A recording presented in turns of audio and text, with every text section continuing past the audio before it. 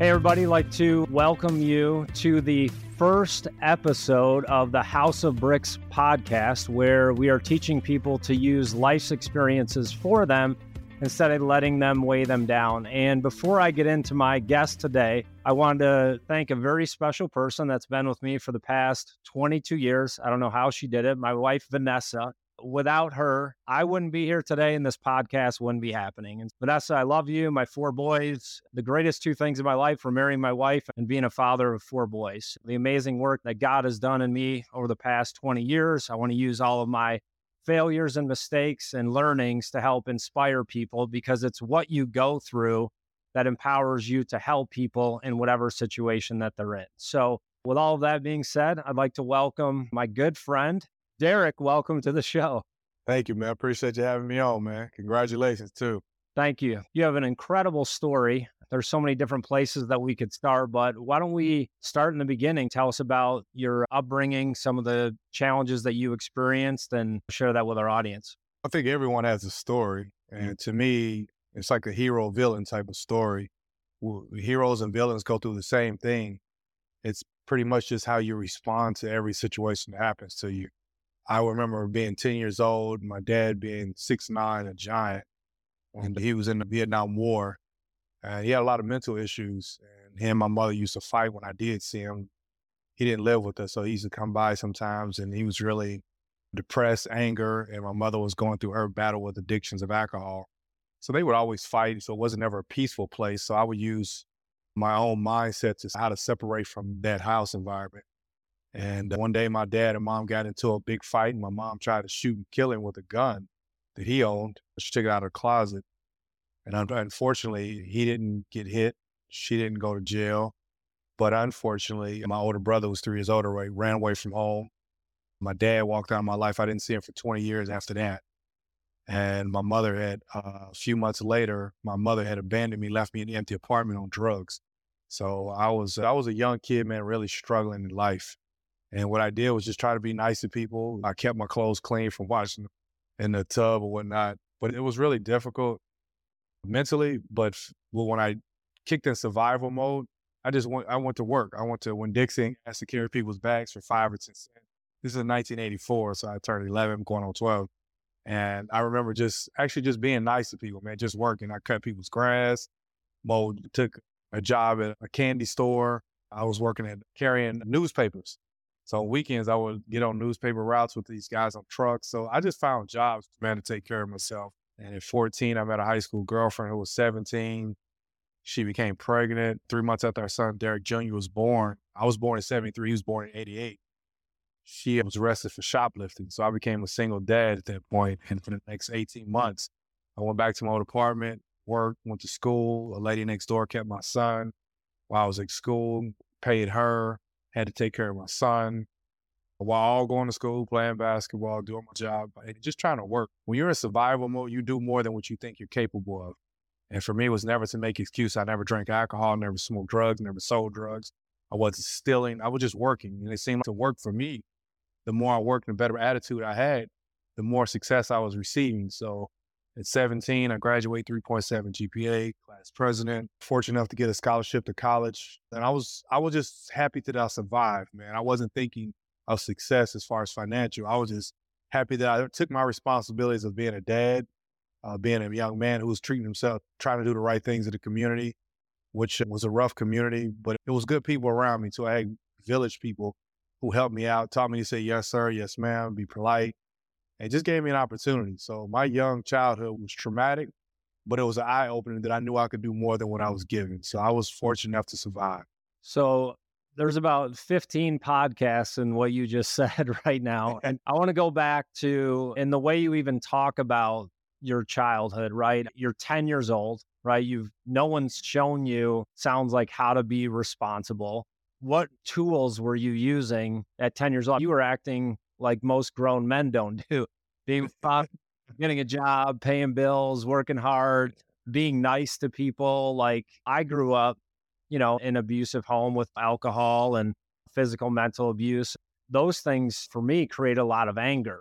And I used that anger for drive and motivation and helped me be a big time competitor, athlete, entrepreneur. It seems like you took a different approach with that. Were you carrying a lot of anger? What was your motivation? Just to be nice to people? Yeah, because when I was nice to people, I got rewarded.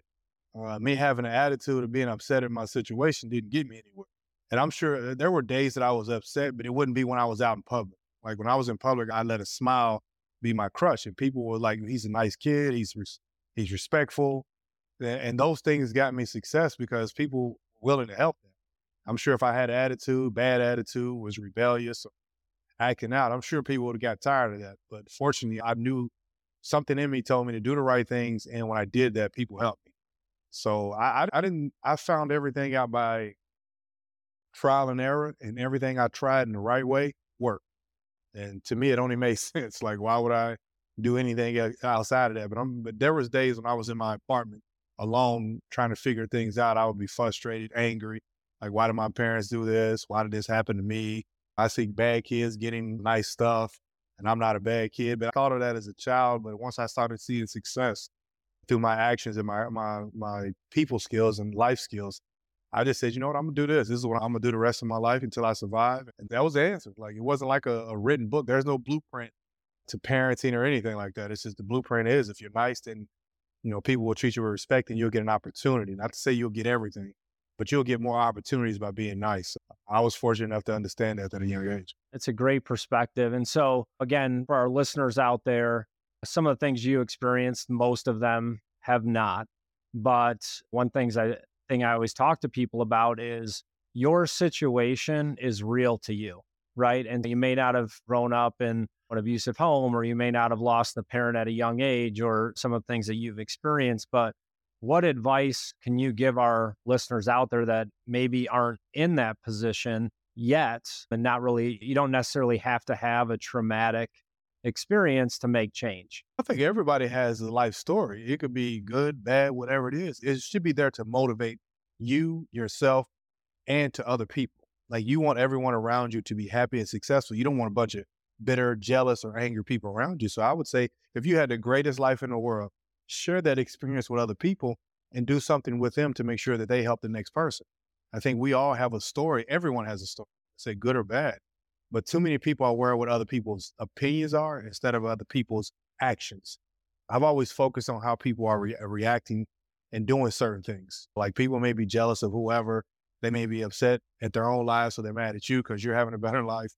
You always have to respond to how you feel about life. And I think I was always excited about what my next journey was going to be.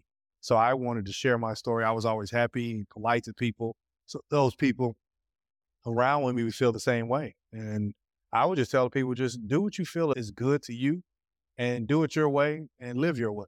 Don't worry about other people's opinions. But if you're doing it that way and then you share that, always live a good way and then share that journey, and then you pull the next person around up about you.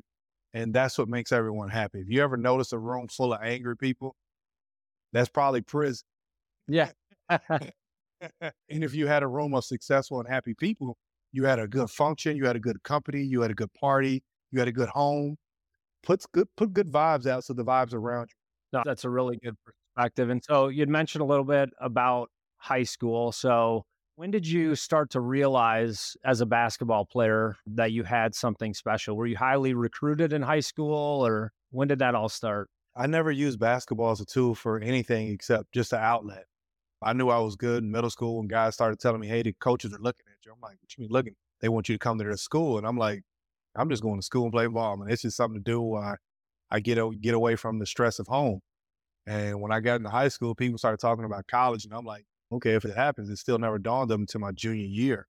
I was getting recruited by some local schools my sophomore year, but my junior year, I went to a tournament and had a really good tournament. And then all these other coaches started sending mail to our high school. And I'm like, okay, I'm probably not going to afford that. I'm thinking, they said, well, it's free. And I'm like, I probably can't leave because I have a son. I had a son at an early age. So I'm like, I can't leave my son. I got to take care of him.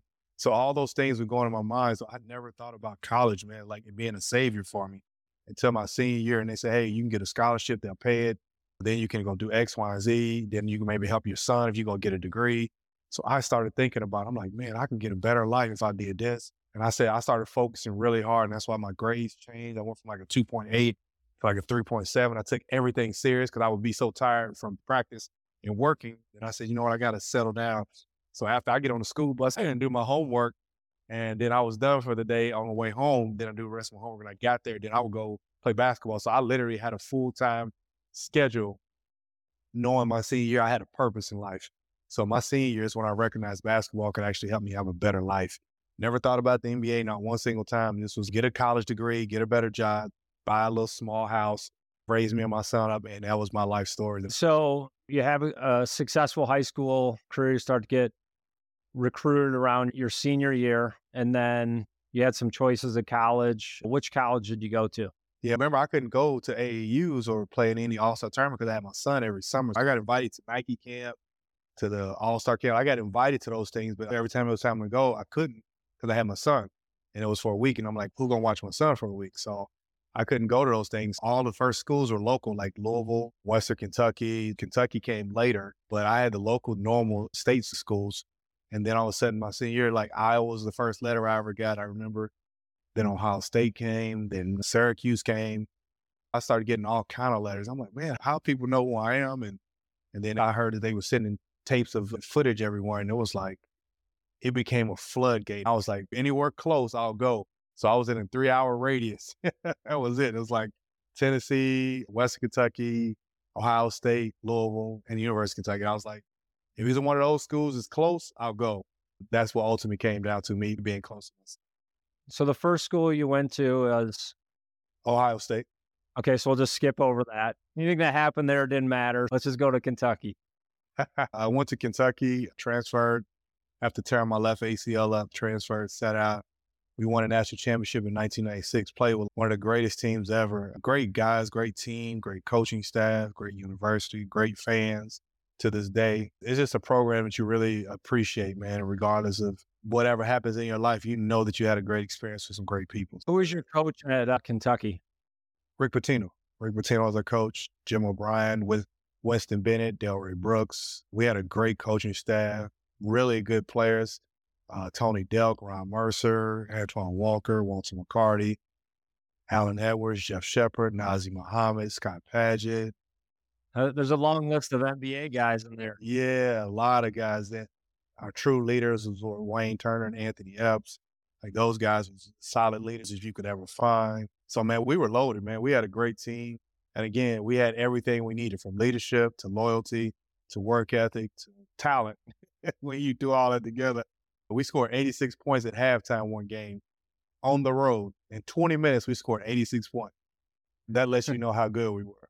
Yeah, I remember watching. So part of what I do is executive coaching. I've coached entrepreneurs over the years, started 5 different businesses, helped establish culture in those businesses. Very similar to sports, right? You set a culture, you set a vision, mission, values, and you get people to follow you. Now, Rick Pitino, incredible coach, ton of success. What were some of the key takeaways that you can share with our listeners of how he's able to get, because I mean, that's a lot of talent. There's a lot of egos. There's only one basketball. How does he get that group of guys to work together and buy in to what the vision is? What he did was, first thing he did was read us a book. And it was called The Precious Present. I forget who the author was, but it was called The Precious Present. And he said, live in the moment. A lot of you guys might be thinking about the NBA or worrying about home life. And he was like, live in this moment and you'll appreciate it even more later, but you'll understand where you're at, what you're doing today. And he kept telling us that and telling us that. So we were all like, okay. So we started hanging out, going to the movies together, going to bowling together. We went everywhere together. And we realized like, wow, when you see the saying, it's like, enjoy this moment. Because who's to say you're going to ever play with this much talent again? And his takeaway was always, man, enjoy each other, be a brotherhood. And he made that perfectly clear. If you guys are not solid together, there's no coach on this planet that can make you win. He said, I'm going to put you in a position to succeed, but you guys need to do that. And it was like, and he actually was telling the truth, man. We actually started focusing on being a brotherhood, and we're in group chats today. We just had a friend of ours, a teammate of ours had a birthday the other day, and we always in a group chat. So Coach Pitino, he taught us a lot about camaraderie and brotherhood and living in the moment. Yeah, and it does really require that type of leadership to get guys to buy in. Like I said, you all had success coming into Kentucky, and you see these college teams and NBA teams, right? They have so much talent, but if the culture isn't there. Look at what the Miami Heat are doing right now. Pat Riley, master of coaching and culture, and Ulstra coming up from, I think, being a video intern to now one of the greatest coaches in the NBA. So culture is really important, the unity and getting collective buy-in. So have a successful college career. You get into the NBA, just fast forwarding a little bit. Now, this is where you and I met, is when you came to the Miami Heat. So this was probably, man, we're old, 23 years ago, or no, probably about 15, 16 years ago, 2005, 6? Yeah, 2005, 2006. 2005, 2006. Here I am sitting in a chair like this courtside. You're probably wondering, who's this random white guy who's 23 years old sitting at the end of the bench? And so at the time I got the seats, I think Dwayne Wade, it was his rookie year. Yeah, we had him for 2 years. And here we are showing up, my wife and I, and a newborn baby. So I remember Pat Riley's in the huddle calling plays, and the baby's like crying in the background. He's like, who's this guy? But I enjoyed watching you and watching the Miami Heat in that time. What a great team that was. But you stood out to me just because, number one, your work ethic, and two, you're just one of those people, like, we haven't talked in 13, 14 years. You pick up the phone, it's, hey man, it's me, and we're connecting. And so it just speaks to the integrity that you carry. You guys accomplished something amazing that season, and leading up to it, your whole life story is filled with accomplishments. Walk us through that season and what it was like to win an NBA championship. I think what happened when I got there, it was more or less, the team was like a rocky road up and down. And then we had a good collective meeting and got together, and guys were just like, we got to start doing the right things and sacrificing. Of course, Alonzo Mourning was one of those key catalysts to getting us together. But we had guys that was willing to accept their role, because here's who came off the bench. Me, I started like 99% of my career. Antoine Walker did. Gary Payton started his whole entire career. And Alonzo Mourning started his entire career. 4 of us was willing to come off the bench in order for us to be successful. That took grown men to put their egos aside and actually accept what we were willing to do. And what we were trying to do was be the best team. So what happened was, guys had a good conversation. We started hanging out more. We started enjoying our time together. And it was just one of those moments where you'd be like, man, you could see the shift in guys' attitudes and guys' responsibilities, and guys were lifting each other up. Like the first game I played when I got there, coach gave me the ball at the end of the game, and I had made a play, hit a shot, tied the game up. Everybody was like, great job. But then the last play, I got an offensive rebound and threw it to Alonzo. And he got the dunk, and everyone was still celebrating. Like, it didn't matter who did well. It was a team. So it wasn't like Dwayne was saving us or Shaq was saving us. It was like we all won as a team. And it was like we won a championship that day. And I was like, wow, this is a fresh vibe. I like this. Guys actually care about winning. So our journey was everything that we were supposed to do. And I was excited, man. I was super excited. Everything went really well for us. And we made a run at the end of the year, and it just made a magical year, man. It became magical seeing how guys transformed, grew up, and winning a championship. And Coach Riley did a wonderful job. And so once you got into the NBA, obviously your life was wildly different than your upbringing. How were you able to keep a cool head, a level head, making the right decisions? It sounds like you were making those growing up in spite of your environment. But a lot of times when people come into success, they come into money, they come into fame, they start to change who they are, change their identity. Again, you had a pretty strong identity growing up at a very young age and handle those circumstances. How were you able to do that in the NBA when life changed for you in that aspect? I'm sure everyone knows, especially at our age, money only enhances who you are anyway. It only reveals who you really truly are. I think when you get out of characters, you try new things, but that's everyone. You could be in a bad neighborhood, you could be in a rich neighborhood. People try new things. That's part of life. You grow, say, does it work, does it not? But when you continually act a certain way, that money was going to just enhance who you were. So for me, I still never drank alcohol, never smoked, never do any of that crazy stuff, never did drugs, never anything. But I was trying to help out people who I thought were going to do well and do better in their lives. But a lot of people didn't. And I think that was a big difference in us, is how do we get ourselves in a position to where we're leaders now and not just like letting people latch on to us. And then you're like, oh man, the people are just doing whatever they wanted. So for me, it was more or less, I think we're doing the right thing. Let's focus on that and let's live that way. So I still stayed in the format of that and I never went to a club. I went to a birthday party one time in my 11-year career, but during the season, I never went out. All my teammates know he's not going out. He's not partying because that's not what I've ever done. I would have my fun in the summers. But during the season, I just chose to focus on the season. And I think that will stay true my entire career. So I just think a lot of guys have different habits, but money just usually enhances who you are and gives you more opportunities to do more things. And so I've noticed this in my journey. People always talk about you got to love the journey and not the destination. For me, I really love the process. Like the journey, it sounds like you're lost, right? I'm out on some journey. Like I love the process, the discipline, the accomplishment. When you finally won an NBA championship, and it sounds like that wasn't really even in the cards growing up, or you weren't focused on basketball, but when you did climb that mountain and got to the top, was it everything you thought it was going to be, or was it just an outcome of who you were and a continuation of the process? What was the things running through your mind and emotions? I wasn't thinking of the NBA. I was enjoying my moment. Like when I was in college, I was just having fun. Best time of my life was college. Like I got to enjoy it. No one was worried about money, egos, anything. So I had fun in college.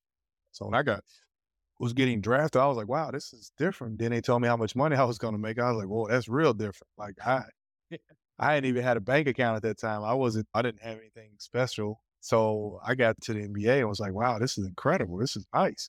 Then 2 years into it, I found out the reality, it's a business. Like I was sitting at home watching Sports Center, just watching TV. And then it said, Derek Ennis has been traded. I'm like, because I didn't have an agent. I was working with an attorney. So nobody even called me. The team didn't call me. Nobody called. They just said he's getting traded. And then that was the end of the story. I was like, wow. So I'm like, they just trade you. They don't even talk to you. They don't say nothing nice. They don't ask you how you feel about it. They just like, hey, you out of here. And I'm just like, wow. There's no office birthday cake for at lunchtime. Say goodbye to Derek Anderson. Yeah. Final lunch. None of that. So it was like, wow. And I was like, wow, they don't really even care about you like you thought they did. You build some good relationships with some people. Like Wayne Embry was one of the greatest men I've ever met, but the organization still had to make a business decision. And I didn't take it personal. I did at the moment because I was like, wow, they didn't call you. But as I realized, like, it's just a business and you shouldn't take it personal. And that's when I kind of, let me just do my job and go on about my way. Because the game of basketball, like literally, if I shot 25 shots a game, I could be a Hall of Famer because I was scoring a lot. I would be doing this and that, or not say Hall of Famer. I would be a good all-star because I'm shooting all the balls. But if you play the game the right way, you don't get rewarded all the time. Like I always play the game the right way. Instead of me shooting 15 like bad shots all the time, I was trying to win games. So I would pass up shots, help my teammate. Think about it. If I average 5 points a quarter, which is not hard for a guy who can shoot, dribble, dunk, all that's 20 points a game. But there's times I wanted to pass, get all my teammates involved. He hadn't got a shot. Let me help the guys out. Let me do what I got to do. And because of that, I was not at my best because I was thinking of winning. And I think I thought of winning. And now when you look at basketball, it's like, what's more about how can you be a better individual? And I found out that in basketball, it's like, it's a different business, which you very rare find like a Miami Heat. They're a culture. If you find organizations who have a culture, that's what you want. Because we're a culture at Miami. Like I come back, everyone comes back to Miami, but you can't go to other organizations like that. They'll be like, hey, how's it going? Let you go. You got to pay, you get a ticket. That's not Miami. So if you're able to fortunate enough to find a culture like Miami, you've actually been fortunate enough to play a professional game. And that's the team that I've always held dear to my heart. When I retired, it was like because of my back, but if that wasn't the case, I would have stayed there forever. I just think it was just different because of the organization. I found out the book of business, that the game of basketball is a business, unless you find a good organization and they'll use business and people skills together.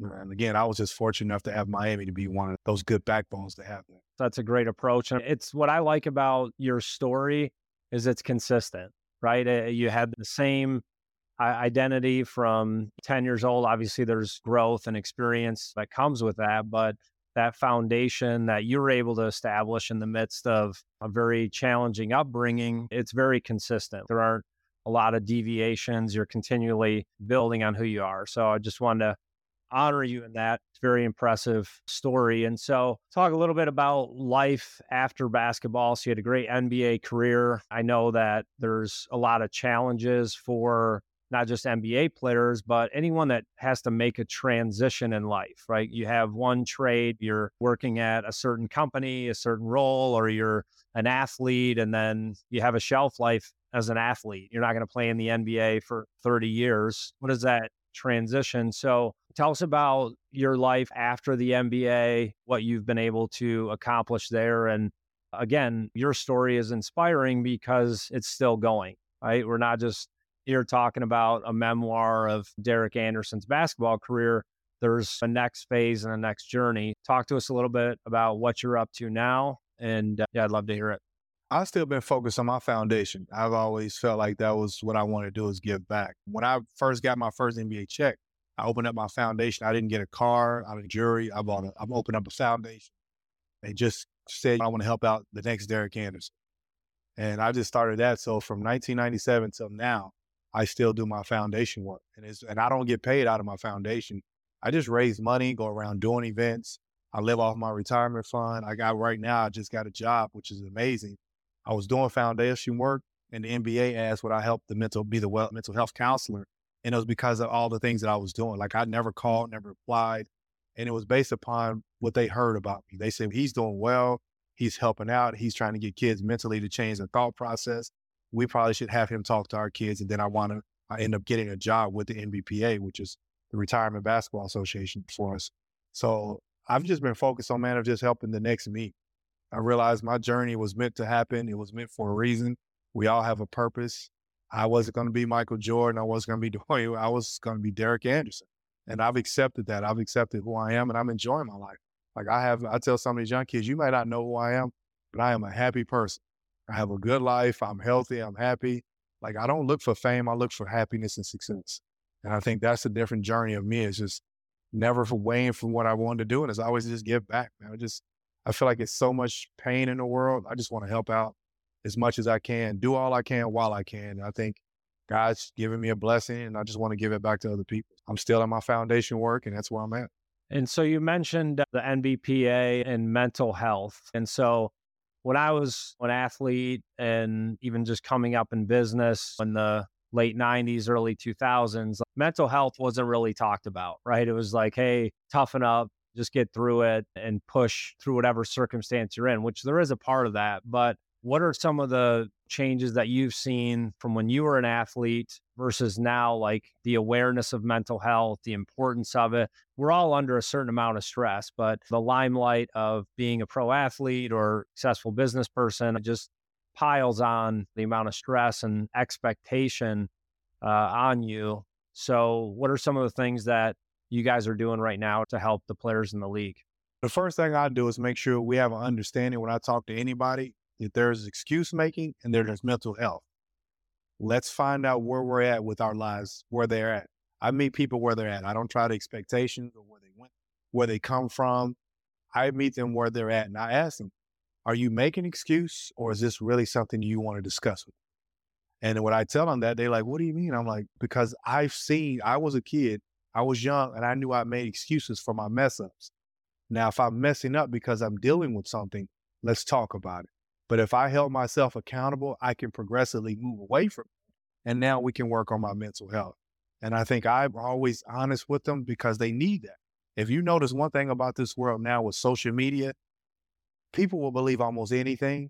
And if you and the truth, they find it hard to believe.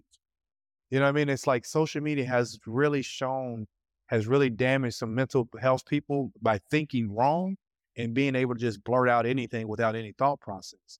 So I always do a role playing with everyone, and I put them in a leadership role, and I would act like them and say, what would you think if I acted like this? And they would be like, I see your point. I see where you're going with it. I say, yeah. So if you're doing something and you're asking someone to treat you a certain way, show me which way you would treat them now. And now they have to really hold themselves accountable, saying, it's not mental health, it's my behavior, but here's what led up to that behavior. Now we can have a conversation. Now I got to the root of the problem. And that's what we don't do. We don't get to the root of the problem. We look at all the bad stuff they're doing and not the root of the issue. So I actually dove into it. And that's when I get all those guys to actually open up, young, old, it doesn't matter. We all have those things that we're fighting. And if you don't get to the root of it, you're just going to continue to make excuses and bad decisions based upon not fixing the root of the problem. And we all have something. Like I said, we've all dealt with something, whether it be a breakup, family issues, financial issues, jobs, social media, whatever it is. But if you don't get to the root of the problem and try to figure out how to handle that, everything outside of that will look like something that's totally different than what it is. It's great advice. And like I said, the mental part, like how you phrased it, like there's excuses, and then do you really have a mental thing that needs to be addressed? That role play scenario is really helpful. And so just as we wrap up here, and again, thank you for your time, man. I know you don't want accolades and thank yous and gratitude, but that's not what you're about. But it is good to honor people that you respect. And I honor you for sure for being out here. And I know you're changing the lives of people listening to the podcast today because, again, their scenario may not be as traumatic as some of the things that you went through, but their problems are real to you. And you don't have to wait for a life-ending tragedy or life-threatening tragedy to make change. And that's what we're about on this podcast, is taking life's experiences and using them for you and not against you. And so I couldn't think of a better person, better story to have you kick things off here. And I know from my own life, the more things that you're carrying with you, the more damage you can cause to not only yourself, but the people around you, right? And so you've got to deal with those issues of bitterness and unforgiveness and judgment because it's eating you up inside. And then the people that are closest to you are the people that you're the most honest with and who you really are. And so you could be whatever you want at work or in front of the camera, but when you go home to your family, to your wife, who are you really? And that's comes out. And so I just want to help people process that. And it's that you never arrive in life until you're in the cemetery. That's the final destination. But until that, it's a continual process. Just as we wrap up, I know a little bit about the AOK water. Can you tell us a little bit about that and what your mission is there? What I was doing is getting water. It's like they still serve milk in schools and our kids need more water. I've been focused solely trying to get our kids to drink more water, live healthier. So when they get older, some of their disease problems in their body is addressed. So I've been trying to put waters in every school system, everywhere in the world. We're just drinking it. And the AOK part of it is if you gave money, if you bought a water, now some of that money goes to a foundation of your choosing from our site, or to go to our foundation and you'll help out other people. So when you buy something, it's actually doing something. Now, when you give people money, when you buy waters, it's just going to their pocket. Where ours is when you give money to our Acts of Kindness water, we're actually going back and doing something with those funds to help other people go to school, kids who want to go, who have health issues, we pay for their bills. We do a lot of different various things with that money. If you're doing an act of kindness, you're drinking water, you'll win all day long. You've given to a foundation, you've drunk good water, you've done good all day long. And I think that's what we want to do, make sure people know every day is A-OK when you do that. And so how do people learn more about it and what the mission is and try to participate? It's the Stamina Foundation, which is staminafd.com. We're almost done around raising the rest of our money for getting more waters. And we have some now, but right now we're just donating them, getting them into places. And hopefully we can raise enough money to facilitate as many waters as we possibly can. But everybody can go to the foundation page and check it out and see what we're doing. We'll definitely include that link in the podcast description so people can learn more about that. So everybody, I want to tell you today, this story is incredible, Derek. Your life story is incredible. And what I love about it is I think there's more to come. Look at that picture. And that is a championship ring right there, which I don't have. I'm still waiting. I think I spent more money than I should have for those tickets, but I met some lifelong friends like you and Wayne Simeon, just great people that are about more than just basketball. Derek, I want to thank you for your time. Thank you for sharing with our listeners. And I know that there's people out there that are going to be inspired by your story. And we may not even know what impact we do have on people's lives. It's that ripple effect of hearing someone's story, in making an impact, and then they go on to change other people's lives. I want to thank you for your time today. And if you were inspired by this podcast, I would ask that you share it with a friend, share it with a coach, share it with your family. The more people that hear stories like this, the more they get inspired to bring change in a world that needs a lot of change. We're headed in directions that make me a little bit nervous. The more problems, the more opportunity. So that's how we view things. And thank you for your time, Derek. No problem. Thanks, Adam. Thank you, everyone, for joining us on today's episode of The House of Bricks. I want you to remember, success is not an overnight process. It's the ability to decide, read, react, and continue to make progress. That is what will help you build a strong foundation in your business and your life. If this podcast or any of our podcasts inspired you, we ask that you share it with the people you know, your friends, your family, your coworkers. You never know the ripple effect that your action of sharing this podcast could have on their journey. Thank you for spending time with us today. Stay tuned for future episodes with some of the world's greatest athletes, entrepreneurs, CEOs, business leaders, and much more. Look forward to seeing you again on the next episode of The House of Bricks.